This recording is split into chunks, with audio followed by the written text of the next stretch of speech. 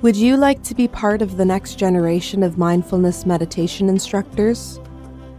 We invite you to take a unique opportunity to earn your teacher's certification with Jack Cornfield, Tara Brock, and some of today's leading mindfulness meditation instructors.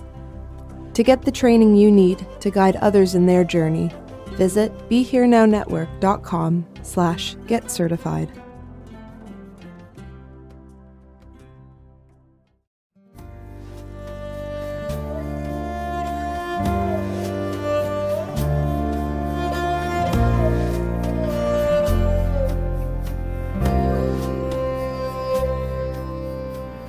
Welcome to the Krishna Das Pilgrim Heart Hour. In this podcast, Krishna Das shares his warm-hearted and down-to-earth path to the divine. If you are interested in supporting Krishna Das's podcast, please go to BeHereNowNetwork.com/KD. I was reminded of this poem from Rumi called Love Dogs. I don't remember the whole thing, but it goes something like this. It said, a man was crying out, Allah, Allah. And his lips grew sweet with the praising. But a cynic walked by and he said, why are you calling out? Why are you singing? Have you ever gotten an answer? So the guy thought about it and he thought, no, I never got an answer. So he stopped singing.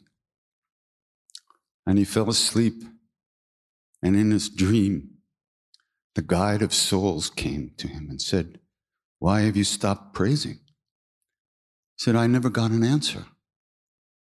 He said, and then the guide of souls said, the calling out is the answer.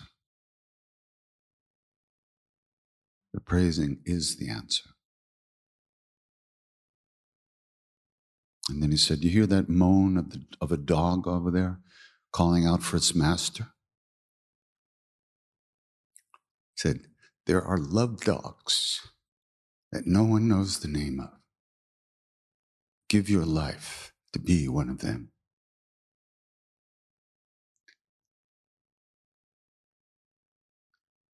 So the chanting that we're doing is our response to the call that we heard. We think we're doing it. That's what they call delusion. We think we're doing it. We seriously do. Even I do. We all think we're doing it. That's called delusion. We think we're leading the chant. We chose to do this. This is the response to the pull that's already being exerted on our hearts from within our own being.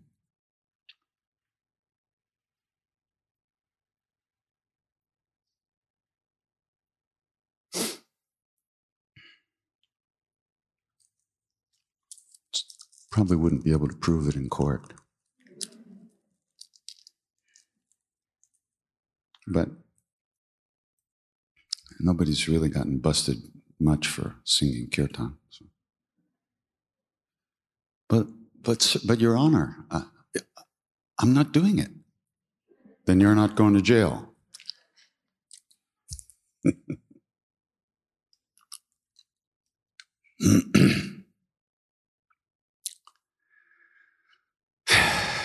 I used to sit around with my guru and nothing ever happened. Nobody bounced up and down. Nobody made howled like a dog. Nobody went into samadhi. Nobody, we just sat there and looked at him. And he giggled and hit us with fruit and bananas and stuff. And that was it. There was nothing going on, except everything was going on. We were sitting in love.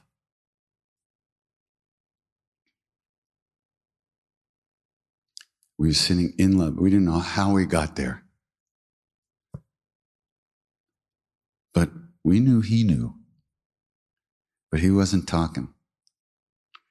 He was just radiating. But radiating like the sun. The sun doesn't sit around thinking, wow, I'm really radiating, eh?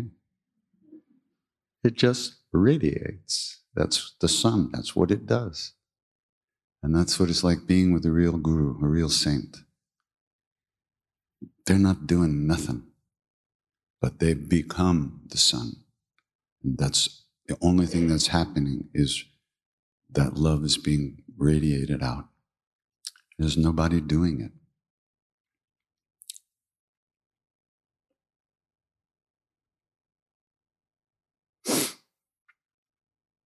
And they know that. That's what qualifies them for whatever it qualifies them for. I'll tell you maybe someday what that is. Or maybe you'll tell me, I don't know.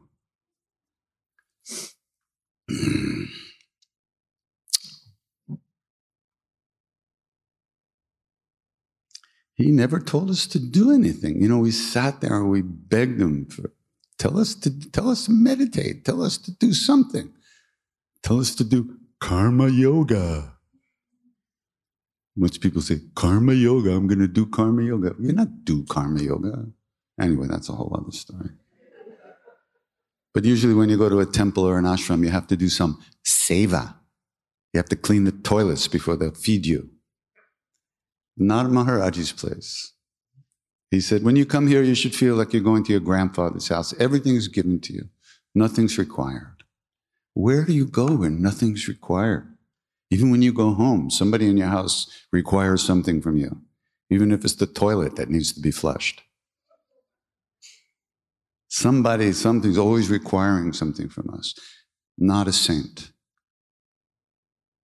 Saints have already become everything. There's nothing we can give them. They don't need us. They don't need our love and affection, which is why you can't hold it back from them. There's nothing else you can do except fall down and cry, because the love is too much. We can't contain it.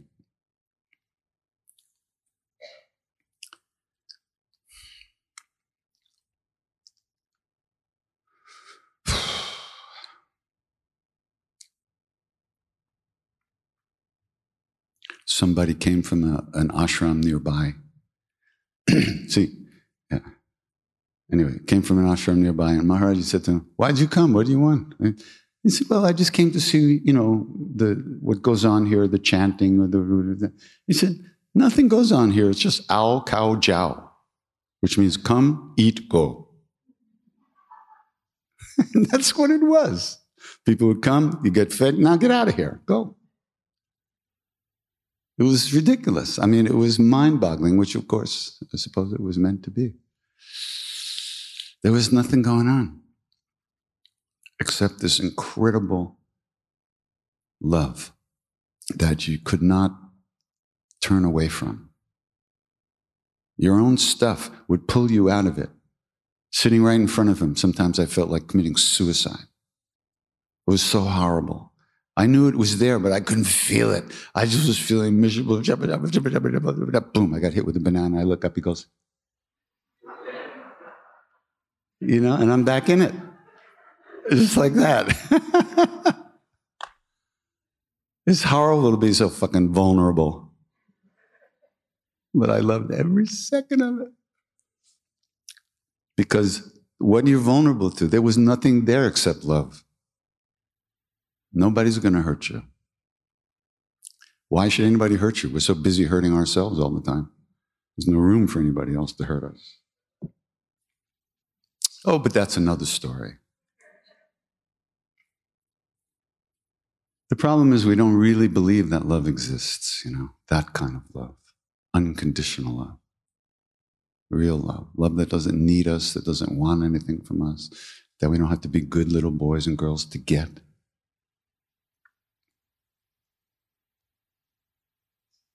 I was sitting with one of Maharaji's great devotees and at the temple. And this was just a few years ago. And the grandchildren and nieces and nephews of my Indian parents, who were very close devotees of Maharaji, they all arrived at the temple because the oldest grandson was going to be married, and all the family came together. And we were all sitting in the back of the temple, in the back, kind of in the inner rooms, with this woman named Siddhima, who's Maharaji's great disciple. And I was looking out at this group of 15 or 20 young people, right? There was so much love and affection in this family, right? And I knew this family for now like 40 years. 45 years. And I was just like, I can't believe it. And I'm just sitting there with my mind just like, so much love. And Siddhima turns to me and said, Krishna Das, do you see? This is what you missed by being born in America. Right on. This was a functional family. Who knew? Who knew there was such a thing?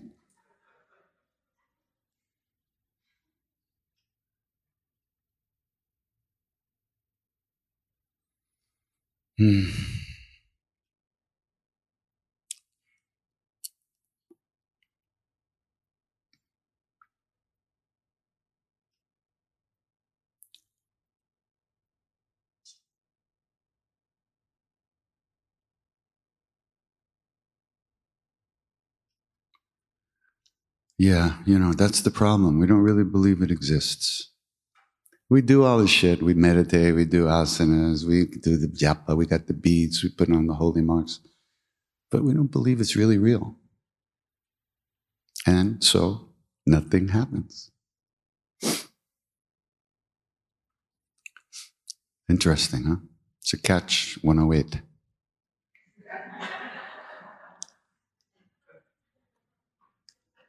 That's a good one. If we don't do this stuff, nothing's going to happen. But we're doing this stuff and nothing's happening, so what do? Catch 108.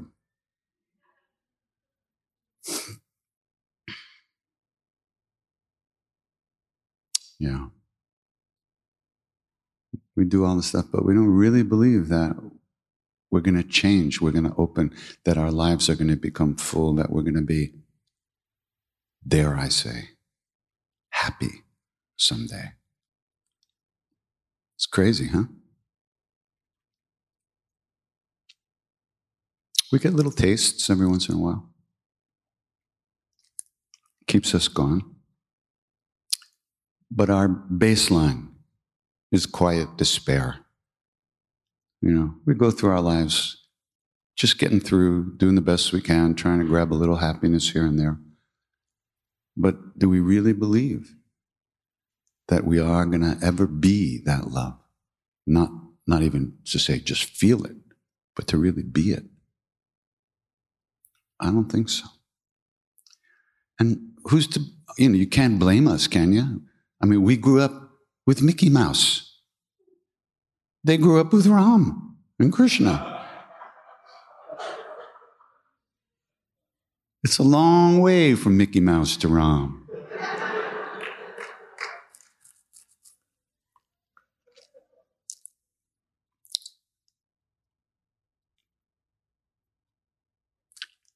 But the calling out is the answer. See, it's already happening. We've heard the call, we're doing the response already. That's the beauty of the whole thing. It doesn't matter what we think. This is the response. Turning towards that place within us is the response. It's not.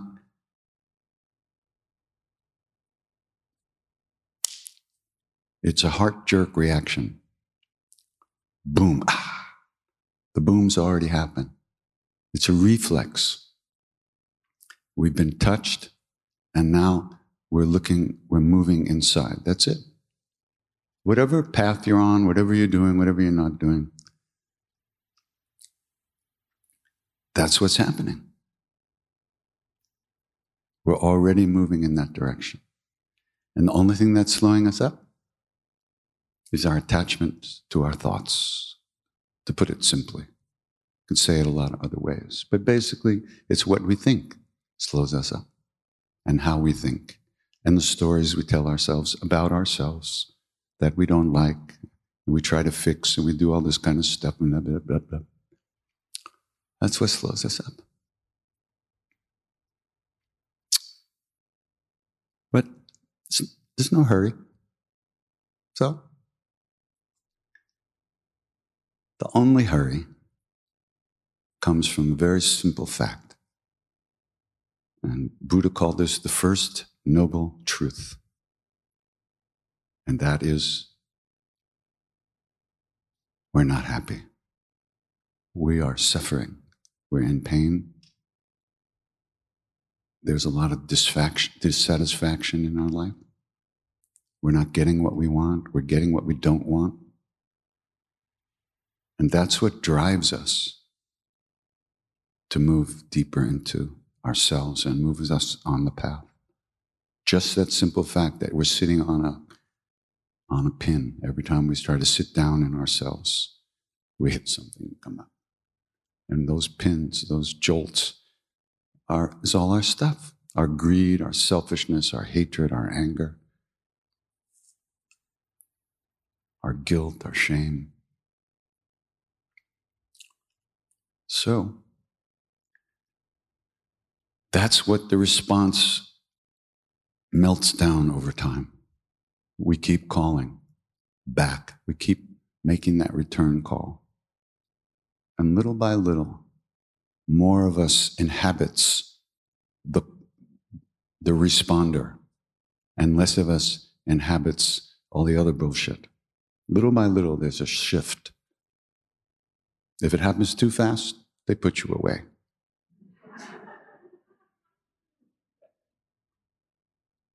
So, the real change takes time. Happens in time, over time. Spontaneous enlightenment took millions of births to manifest.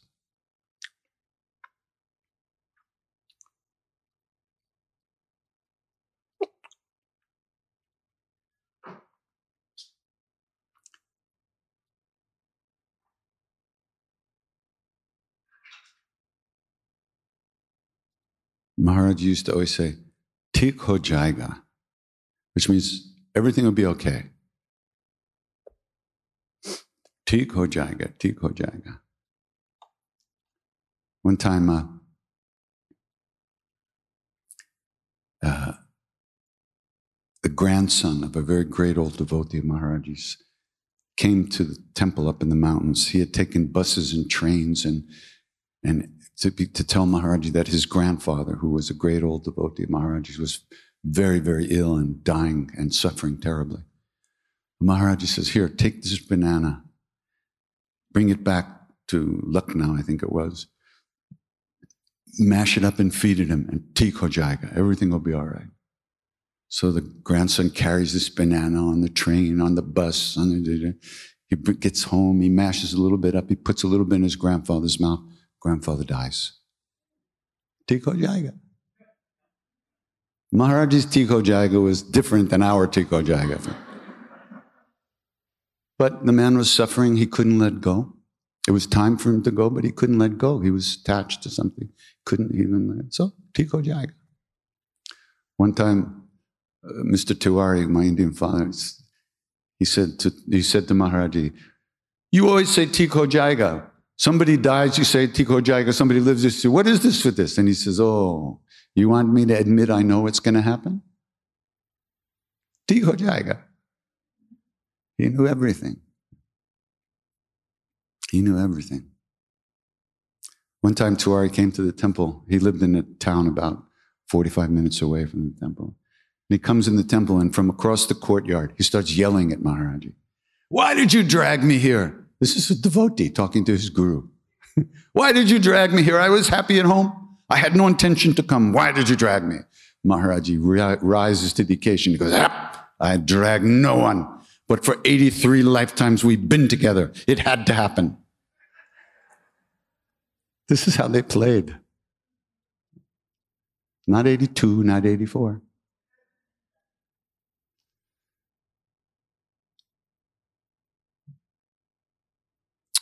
So, what are we going to do?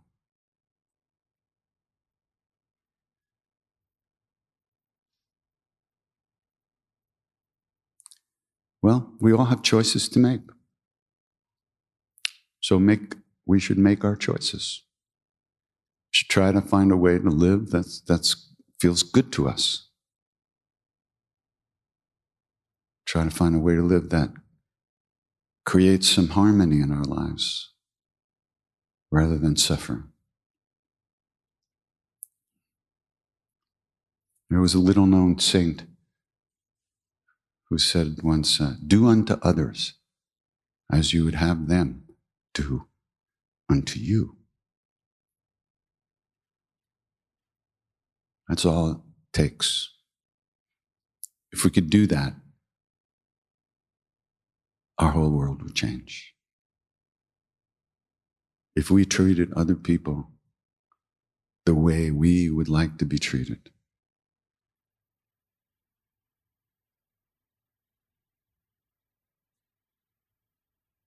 but we're not capable of that right now. Otherwise, we'd be doing it. It takes a lot of spiritual work and spiritual practice to develop the strength to be like that in this world where everybody seems to want to kill you or use you or push you around or get rid of you or jump over you or step on you or use you for their own pleasure. So the strength that's necessary to treat everyone, anyone, even your enemies, the way you want to be treated, takes a lot of strength to do that, a lot of inner strength and a lot of wisdom about the way things really are. A lot of understanding about the results of our own actions and how to plant seeds that we want to grow in our life and pull up the other seeds that we don't want to grow. The seeds of selfishness and using people and shame and fear and guilt. How do we pull up those seeds?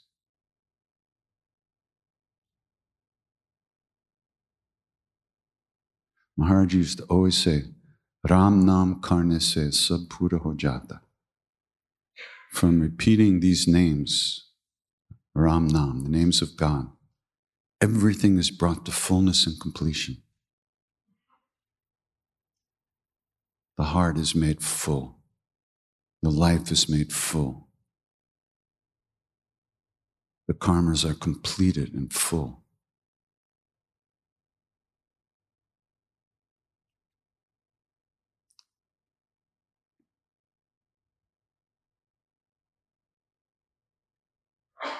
It's a ripening process. It's not required to learn anything. What's required is train ourselves through these practices to release the negativity, to release the thoughts, the obsessive flow of thinking that just slaughters us all day long.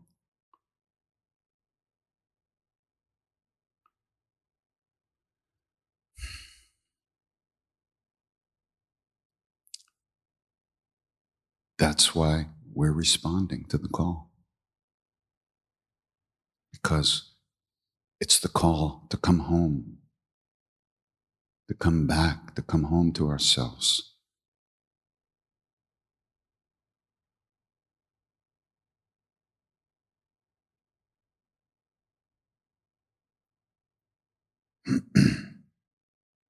Because a saint or guru loves us from inside out.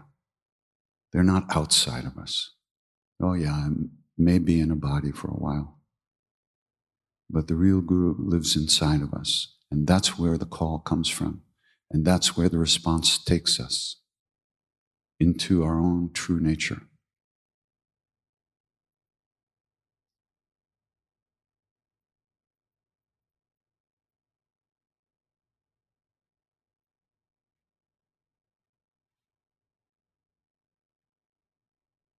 whatever you want to call it.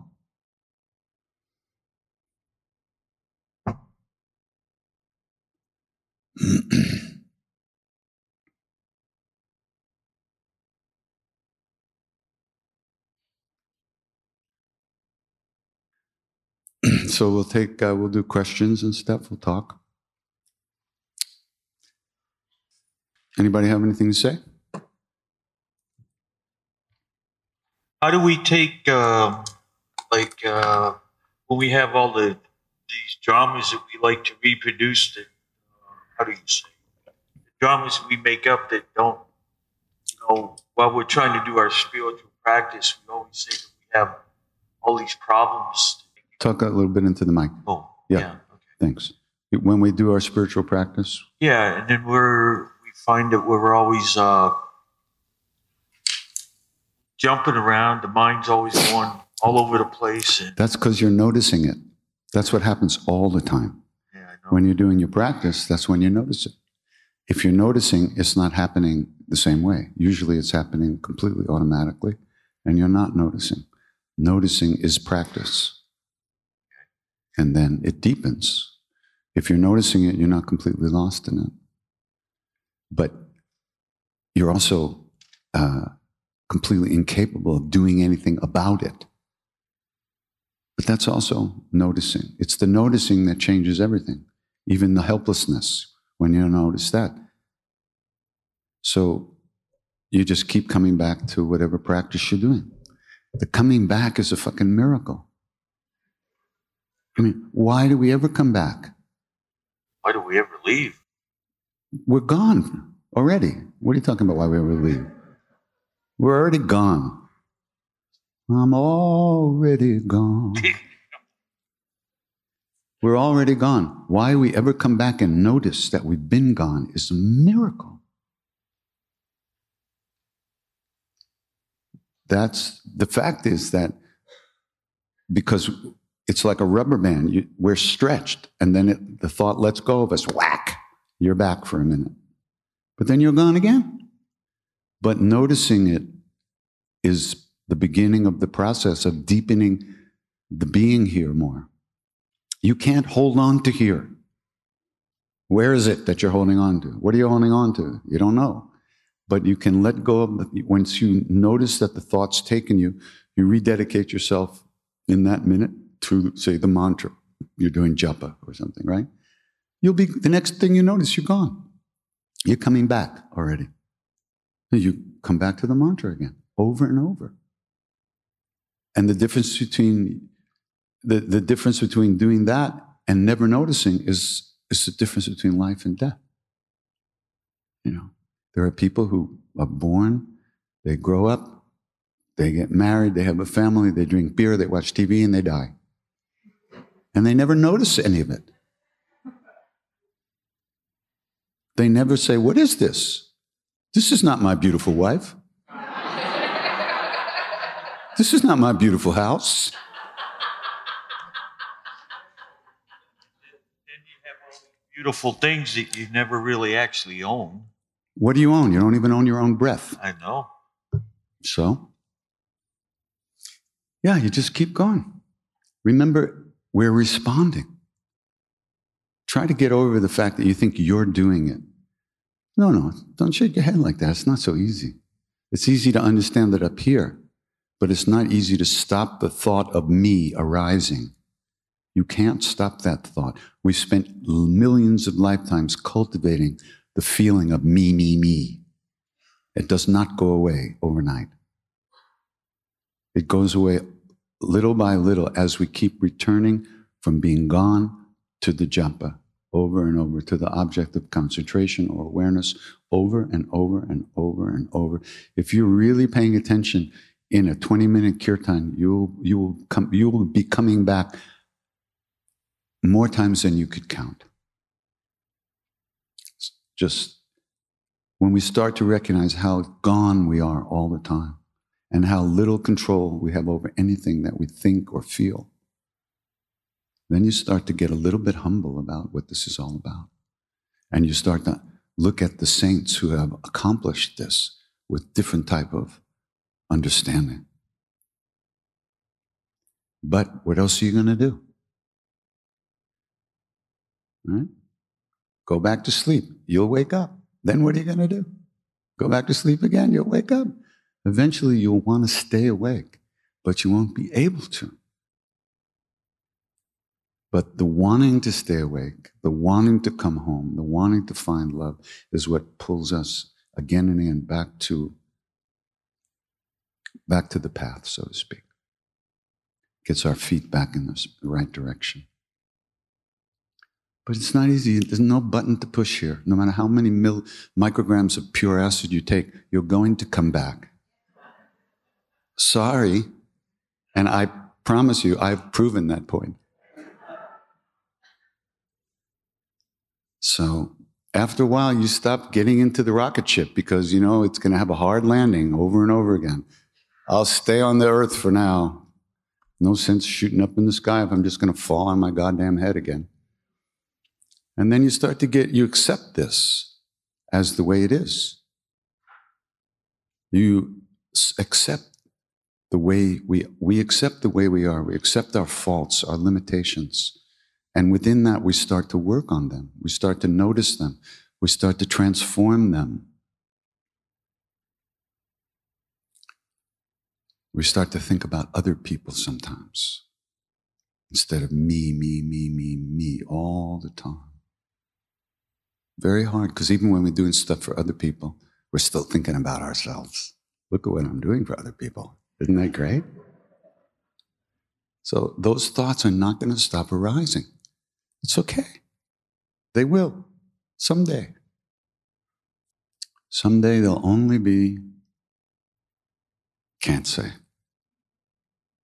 It's just an image. Won't help. Someday we won't be giving ourselves a hard time. That's enough for me. Anybody else? Hi. Hi.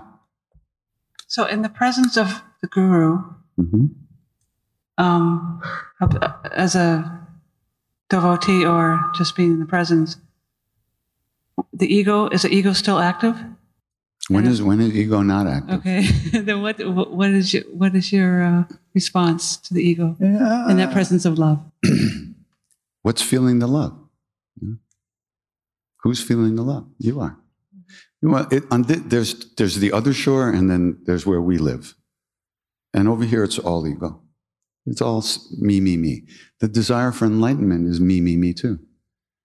Meditation is me. I'm going to do this. Because we think we're doing it. So that's ego. And that's the way it is. Eventually, that kind of just dissolves over time. But you need, some of the Eastern teachers growing up the way they do in that culture, they don't really grasp how a Westerner sees themselves. They don't, some of them, most of them, the real good ones, of course, do, but some of them, they can't, because they can't conceive that anybody would think like this. Nobody they grew up with thought like this, so they can't, as they come to, one time I had a wonderful Tibetan Lama I study with, and we were having lunch together, and I said, Rinpoche, please don't underestimate the ability of Westerners to not understand a damn thing you're saying. And he kind of looked at me. But then I noticed his teaching changed a little bit after that. And he kind of stopped giving these like very advanced teachings, and he went back to the beginning. Because I think he really looked and he saw that even his so-called advanced students, it was all up here and it wasn't in here. And it's like that for us.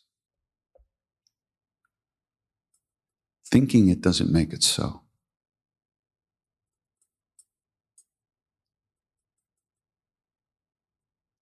So having some idea about this stuff is good because it gives us a sense of direction.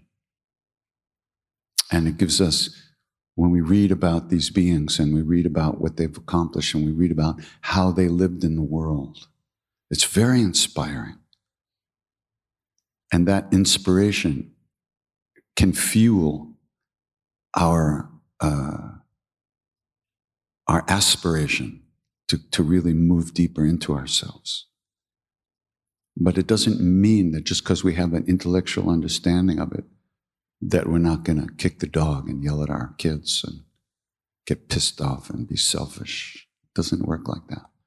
It's not enough to have a little understanding, even a lot of understanding. In fact, in the advanced stages of meditation, you have to purposely forget everything you learned intellectually. You have to turn all that off. But let's worry about that later. So I wouldn't worry about ego. It's all ego. You know, I was sitting in the jungle once with a very old yogi. At the time, he was 163. Now he's like 188, I think, something like that. And he really, by the way, I just said that quickly, but it's true. Once he looked at me and said, "You remember Lincoln?" "Oh, no. We read about it in the papers when he was shot." "Yeah, And he had finished his 12-year course in Ayurveda in Benares. He couldn't remember when, sometime in the 1890s. So he looked at me once and he goes, "You have to develop willpower." And my first thought was like, willpower? What do I need that for? Now, if you don't think that's completely insane, you need to be institutionalized just like me. I thought, what do I need willpower for? And he kind of went like this. He heard my thought. So he did something inside of me, and he showed me what he was seeing in me. And I went, oh my God. And I saw that I was going through life, I was floating. I had no direction. I wasn't going after anything. I wasn't focused. I wasn't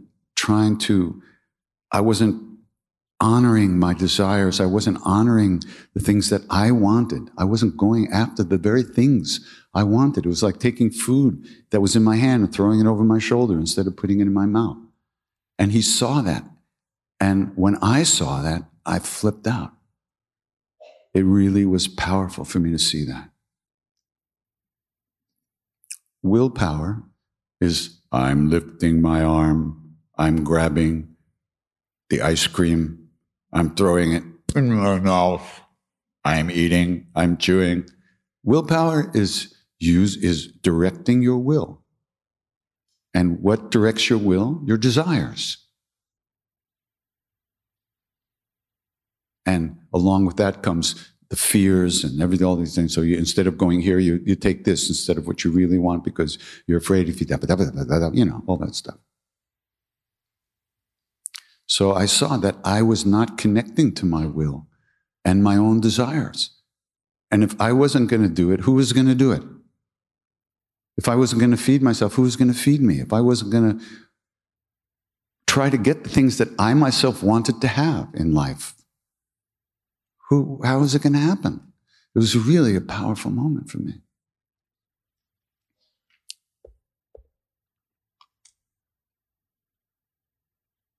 There's not like holy life and daily life. I don't know about you. I wake up in the morning in one place. I don't wake up in two places, right? Holy way and a regular way. It's just me waking up in my day. And as far as I know, there's only one of me in one day. So there's not two things going on here.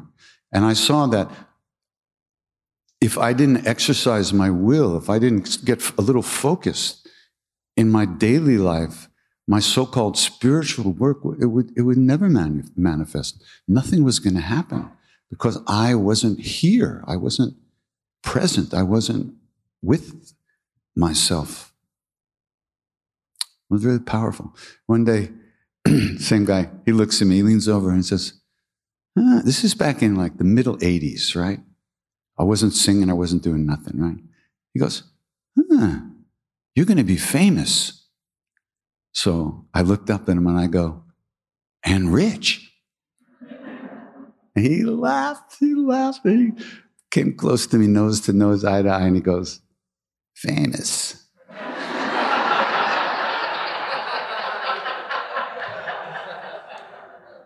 Hare Rama. Well, I gave him my best shot, right? I mean, I figured, you know.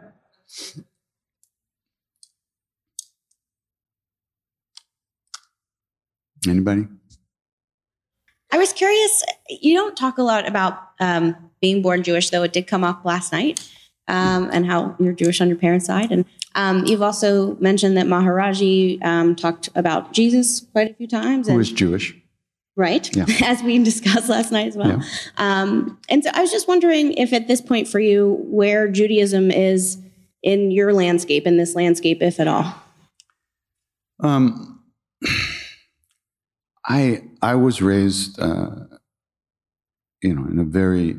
what they used to call a Reform Jewish family, Reform Judaism.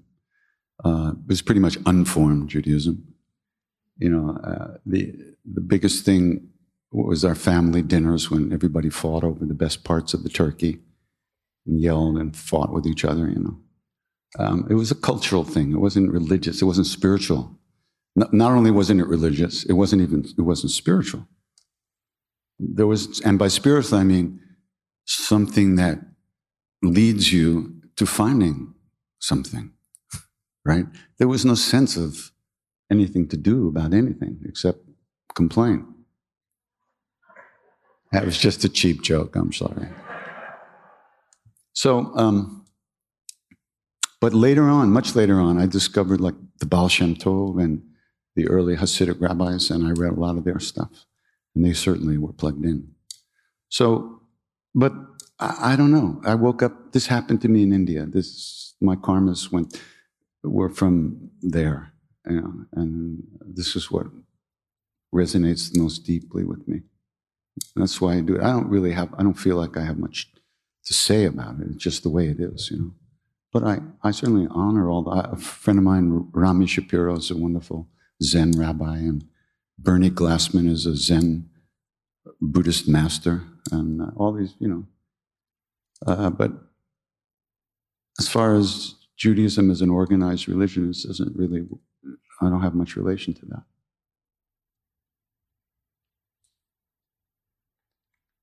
And neither did my parents, and neither did my grandparents. I mean, they went to church.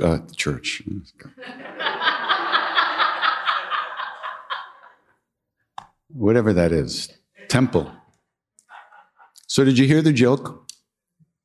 This is back in the days of George W.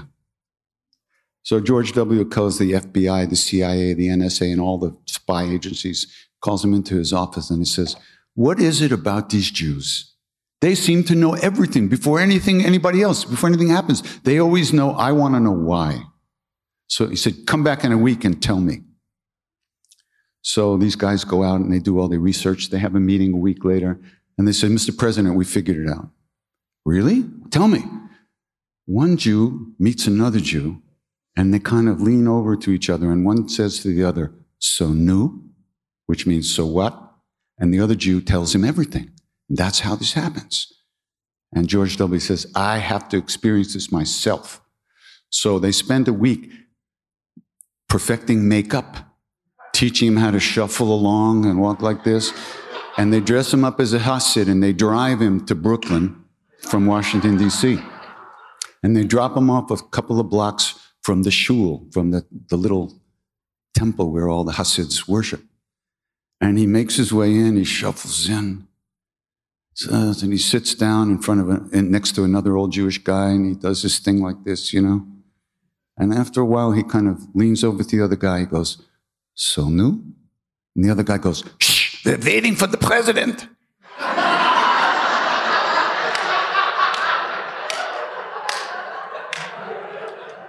The one thing I got from Judaism is Jewish humor. I just love it. One more. So this old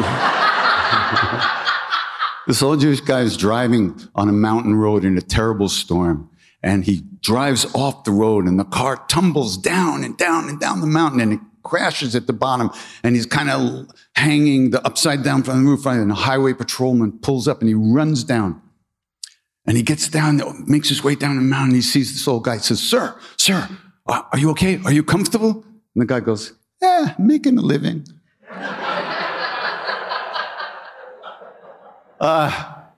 I'm quelling.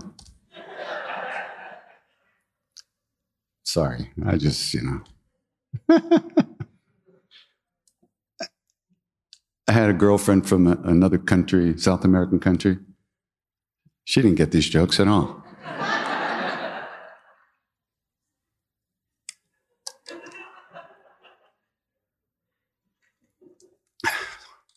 Anybody else? Hi. Hi. I just wanted to ask you about wisdom. Wisdom? Because it's the opening the heart, I feel very often through the singing. Mm-hmm. And then my question is related to the intuition and the wisdom. How is that developed within your own experience? Opening the heart is wisdom. It is an intellectual knowledge. That's a different thing. It's not something you learn in books. But opening the heart or your inner self, that's where wisdom is, in your being. It's not about studying books. Wisdom doesn't come from books. Intellectual understanding comes from books. Wisdom comes from practice. Wisdom, How do you distinguish when you're in a deep space, suddenly you have a much clearer understanding of things? Mm-hmm.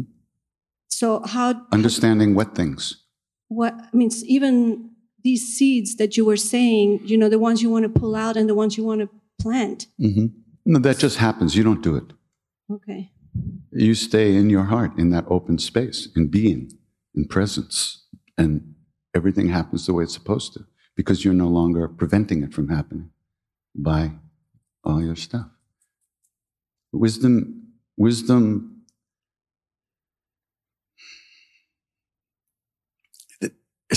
it's another quality of presence. Wisdom, love, truth, peace, joy. These are qualities of being. They're not things you get from the outside. They're things that come from within, that you recognize within, directly yourself. Nobody can tell you those things. There's a lot of study that you can do that can support your practice and give you strength and confidence and faith that you're going in the right direction. No question about that. But that's not wisdom. That's learning. That's knowledge. That's not from here. That's in here. It's not useless at all. But it's not going to make you happy. It's not going to put you in touch with your essence. Only practice can do that. And grace and all that stuff. Thank you. How are we doing? If there's some important, anybody feels, have something serious, important to you, I'm happy to deal with it. So, somebody there? Yeah. I just want to say, we kind of have to get out of here around 5. Right, Eric? Where's Eric? Yeah. So. Well, Baba Ram Dass has said that when you think you're advancing on the spiritual path, just go back and visit your parents. And so now that you become so famous and spiritual on your spirit, how is it visiting your family? Do they call you Krishna Das, or do they call you by your birth name? And secondly, can you share some of your relationship with Baba Ram Dass, some of your special memories of him? Well, both my mother and father have left the body, but when they were still here in the body, sometimes friends would pick my mother up and bring her to the kirtans in New York, right? And she enjoyed. And this woman who drove her out there once told me that one time in one of the fast songs, and everybody was up dancing and everything, My mother turned to her and she said, "Look at all those women dancing in front of him. Look at them jumping up and down. It looks like they're having an orgasm."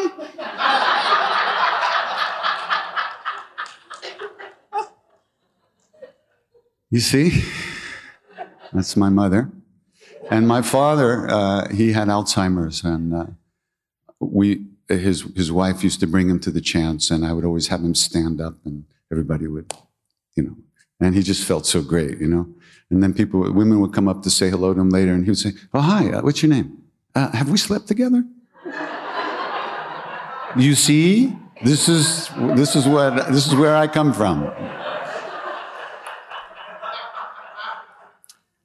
But one time, actually, one of the most beautiful things that happened, really, my father had a long, slow decline into Alzheimer's, and I used to go visit him every time I went away on a tour, because when I came back, I didn't know if he'd remember me.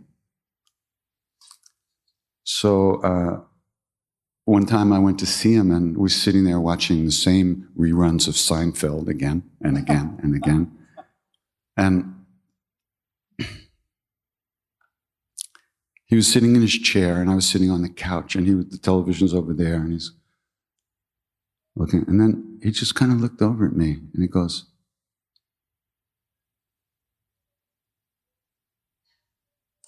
looking right at me, right?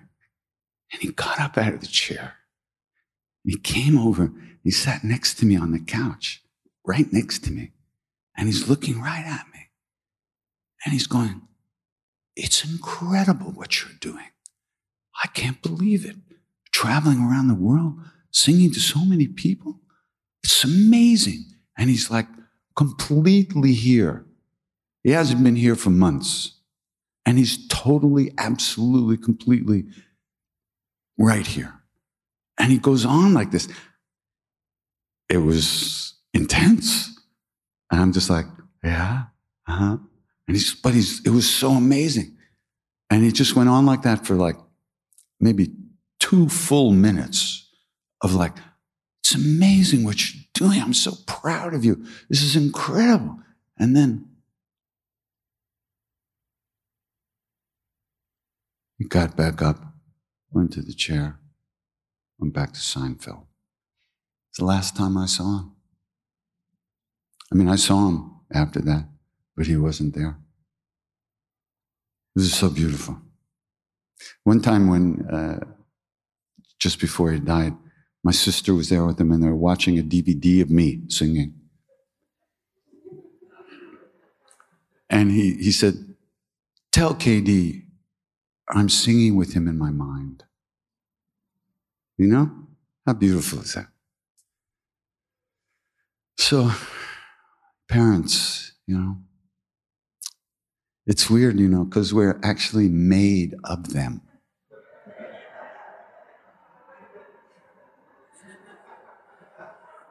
Ugh.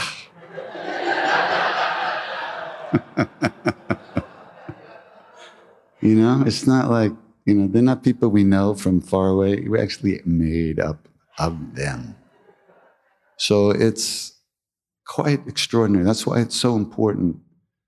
That's why it's such a big thing to our relationship with our parents.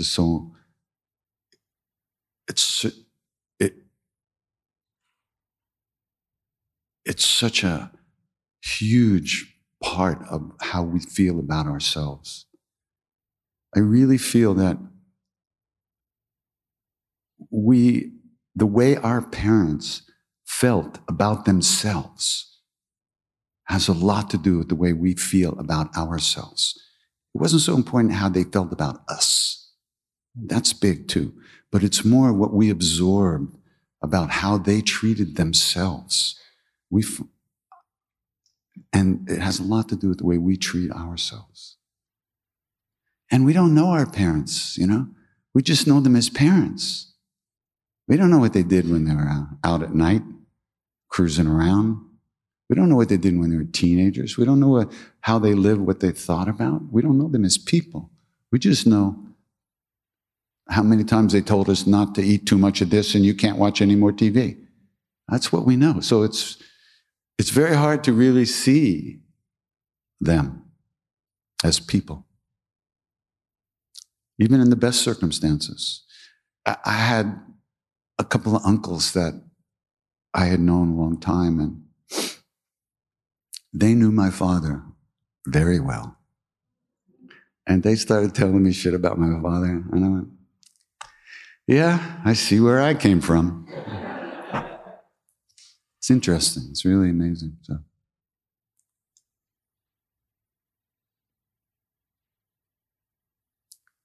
One more quick thing about, when my mother was dying, I was with her in the hospital for the last couple of weeks. And so one day, she asked me, she was completely morphinated. She had cancer all throughout her body. And she was on a heavy drip and kind of out of it. And she wanted some water, asked me for some water. So I poured a glass of water, and as I put it on the table in front of her, I kind of bumped the table just a little bit, and she went, "Rah!" And I went, oh, like this, And in that instant, I had a complete revelation. And I said, she must have been doing this to me, because I remembered that. But I realized that she was doing that to me before I can remember, when I was this big. And the shape that I've taken as a human being is largely in response to the way she treated me and the way I reacted to the way she treated me. And there's a picture that my sister and I took with her at my grandfather's grave, and my mother's standing there like this, and me and my sister are like, you could see we're waiting for the gut punch. It's the weirdest picture you've ever seen. Both of us are in the same position. We're smiling and waiting to get hit in the stomach. And when I saw that, it was extraordinary. Before we can remember, right now, before we can remember, our parents were very busy programming us. The other thing that Siddhima said, I told you about when I was in the back of the temple with that family of kids and all the love that was there. Another time I said to her, Ma, what is it with Westerners? Why can't we love and why can't we accept love?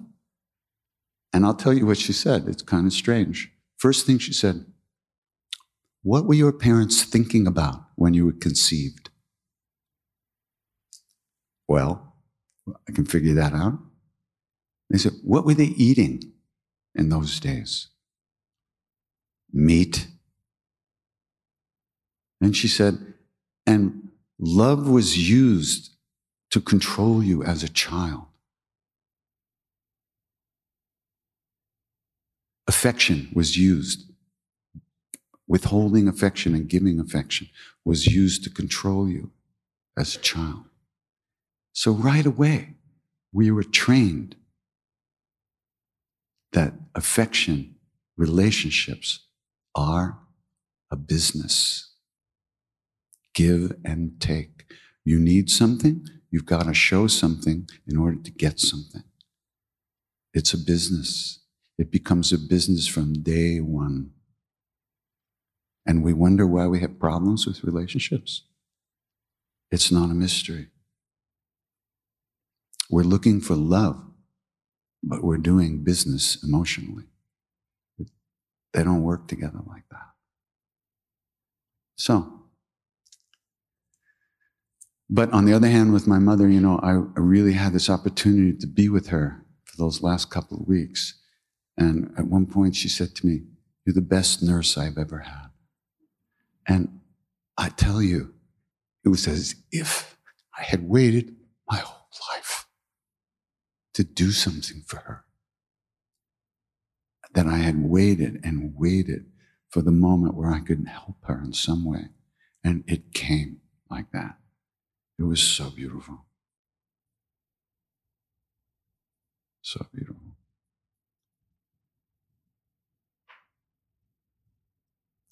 How are you going to know what the Divine Mother is if you don't know what your own mother is inside of you, if you're still conflicted and angry and fearful and all that stuff about our relationship with our parents, how are you going to find something divine? As long as you're still in knee-jerk reactions to our childhood and all our stuff. The divine is always there, but we're not able to see it. We're too busy. We're only living in reaction and emotional knee-jerk stuff. Clear that up, and there'll be no question about what the Divine Mother is. But you can't get there from here.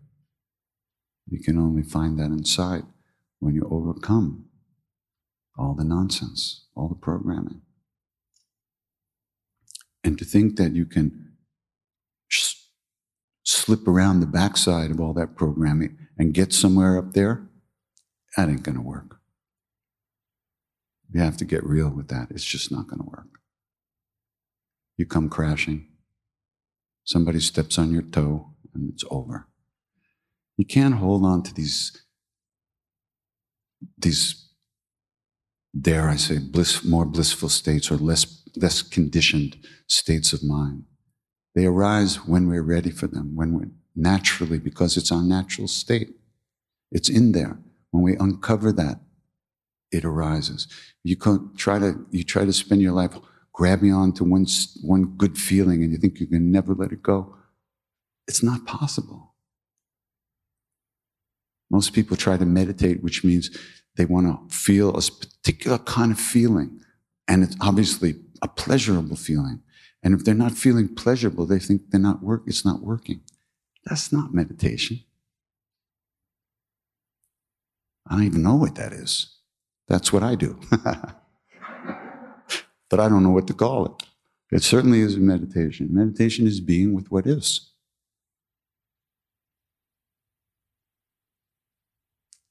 Not trying to crank yourself into kind of some exalted state. That's just like drugs. It's no different. Up and down, up and down, up and down, up and down. That's not meditation. Maharaji said, I asked Siddhima once, I said, Ma, should I meditate? I figure I'll ask her the big question and then I'll be screwed. I'll really have to do it. I said, Ma, should I meditate? She said, Krishnadas, in 40 years with Maharaji, not once did he ask me to meditate. He used to say, do japa, do the repetition of the name. But he said, the higher states or the more subtle states of consciousness will arise naturally when a person is ready for them. You can't use personal will to grab those states. It doesn't work like that. They manifest themselves as you become more at ease with yourself and more open and less judgmental and less reactive and all that. Your consciousness just starts to rise or deepen or whatever you want to say. And at the same time, the catch 108, you need to use your will to remember to let go. So,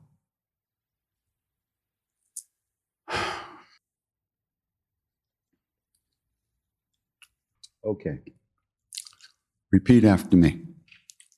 Ram, Lakshman, Janaki, Jai Bolo, Hanuman Ki. Keep that in your back pocket. You're going to need it in a minute.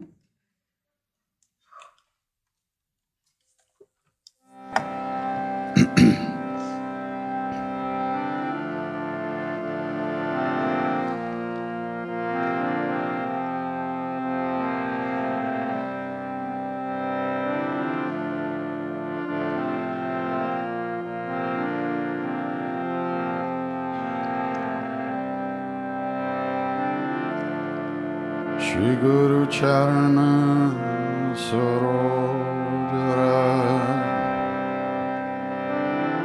Nijamano Mukuru Sudhari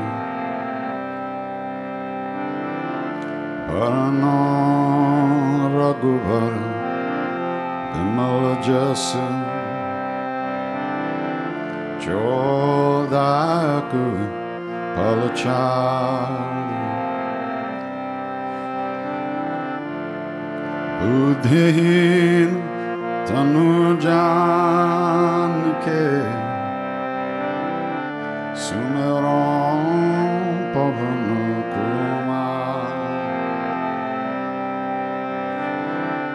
Balabuddhi Vidya Dehu Mohi Harahu Kalesa Bikara Siyavara Ramachandra Padaje Sharanam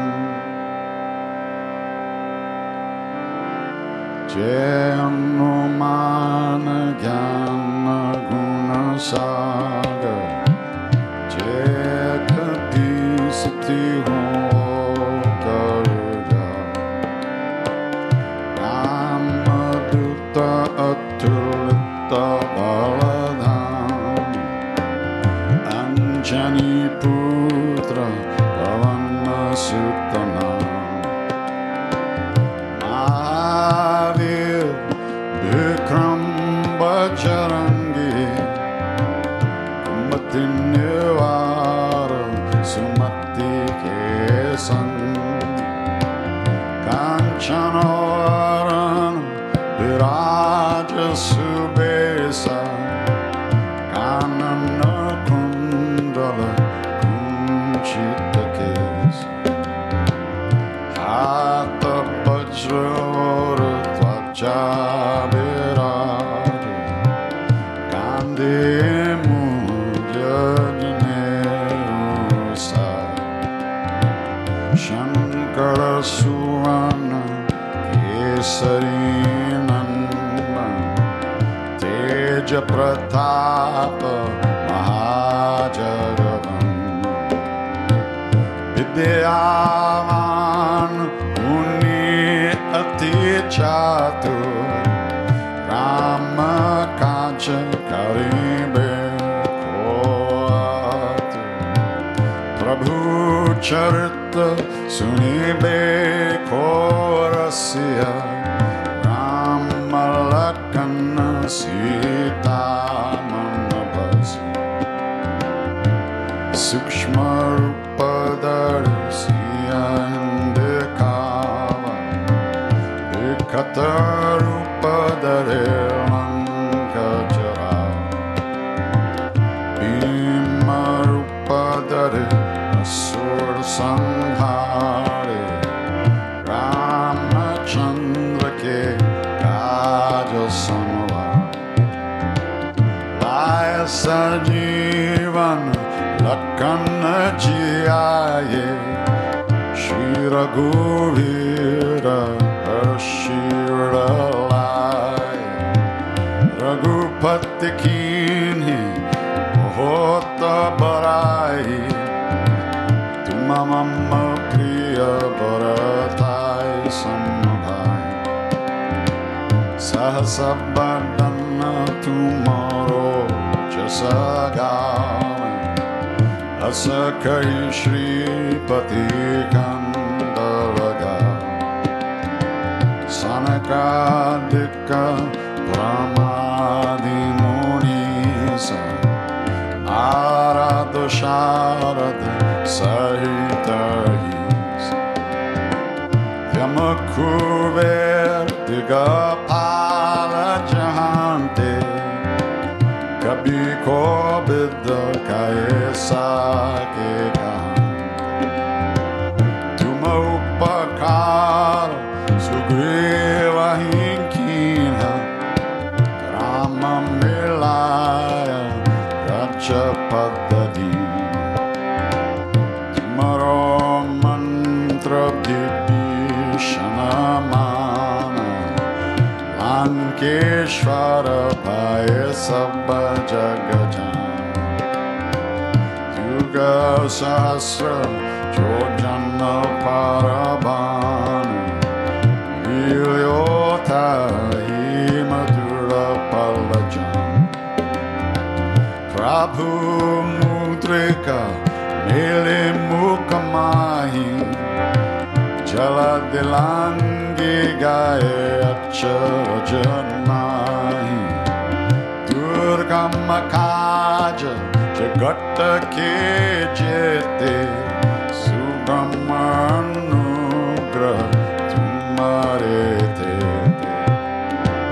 Ram दुआरे तुम्हारा कवारे होतना आज्ञा बिनु पेसारे सब सुख लाए तुम्हारी शरण तुम्हारा चक्कारू को धर्म आपन तेज समारो आपे तीनों लोक हांगते कांटे भूत पिशाच निकट नहीं आवे महावीर जब नाम सुना नासे रोग हरे सब पीरा जपत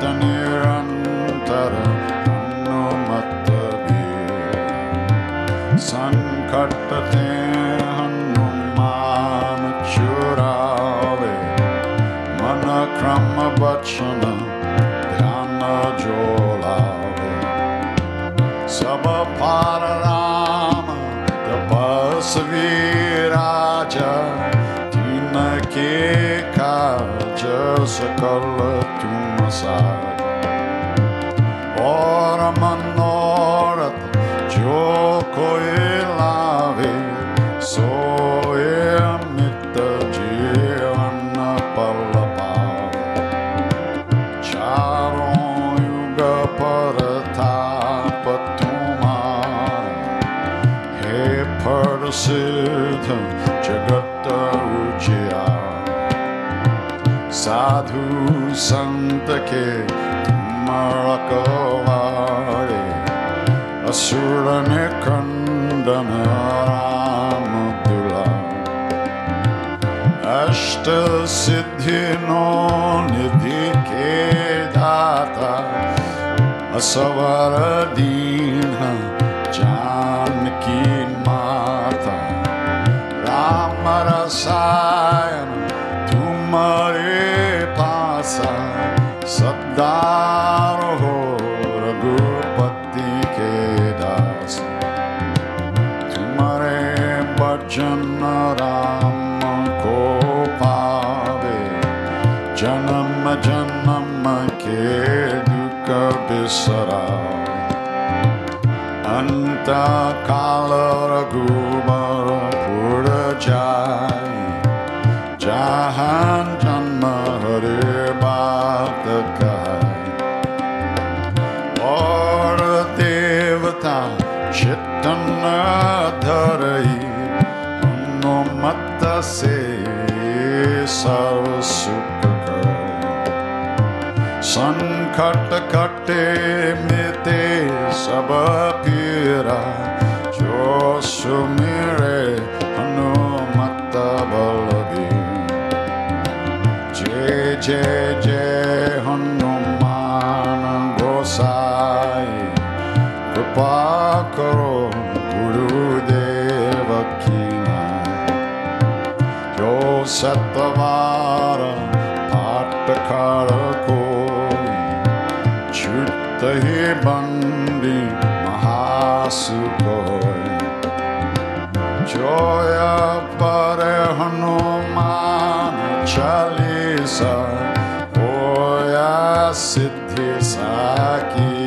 गाड़ी सा तुलसीदास सदा हरि चेरा कीजे नाथ हृदय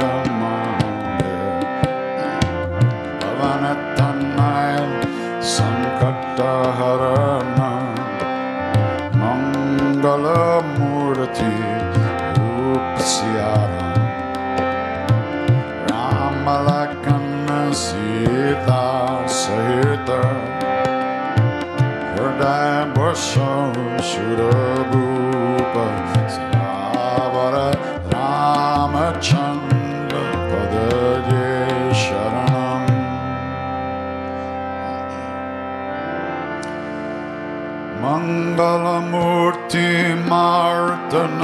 Nandana Sakala Mangala Mula Nikam Mangala Murti Marta Nandana Sakala Mangala Mula Nikam Shri Ram Jai Ram Jai Jai Ram Shri Ram Jai Ram Jai Jai Ram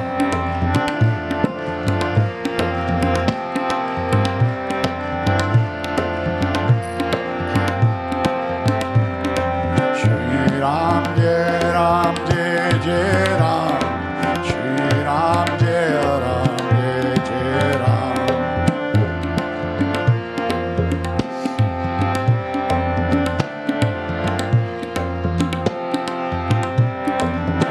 Shri Ram Jai Ram Jai Jai Ram Shri Ram Jai Ram Jai Jai Ram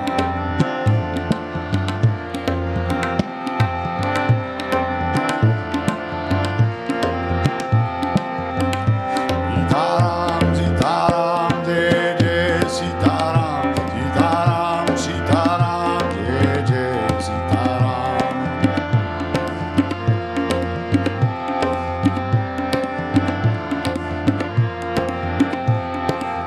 Sitaram, Sitaram, Jai Jai Sitaram, Sitaram, Sitaram, Jai Jai Sitaram.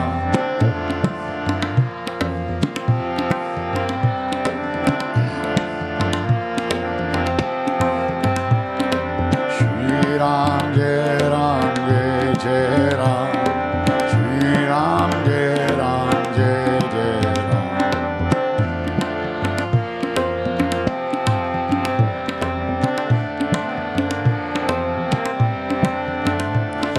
Shri Ram Jai Ram Jai Jai Ram Shri Ram Jai Ram Jai Jai Ram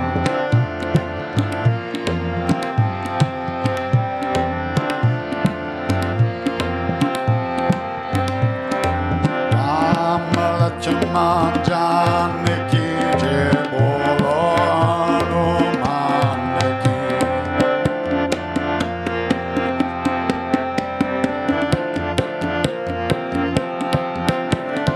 Ram Lakshman Janaki Jai Bolo Hanuman Ki Ram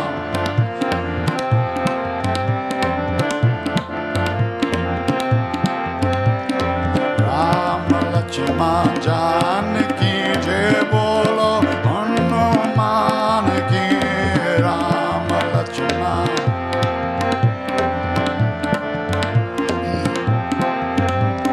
Shri Ram Jai Ram Jai Jai Ram Shri Ram Jai Ram Jai Jai Ram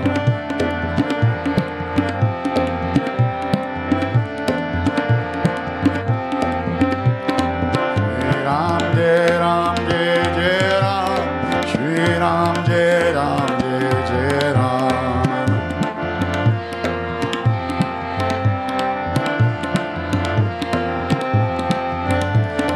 Ram Lakshman Janaki Jai Bolo Hanuman Ki Ram Lakshman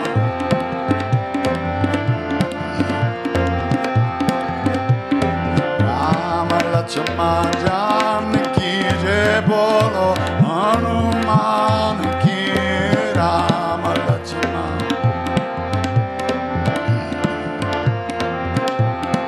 Sitaram, Sitaram, Jai Jai Sitaram, Sitaram, Sitaram, Jai Jai Sitaram.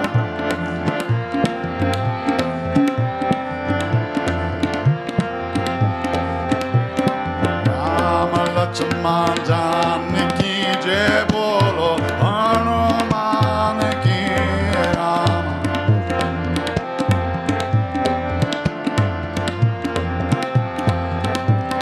Shri Ram Jai Ram Jai Jai Ram Shri Ram Jai Ram Jai Jai Ram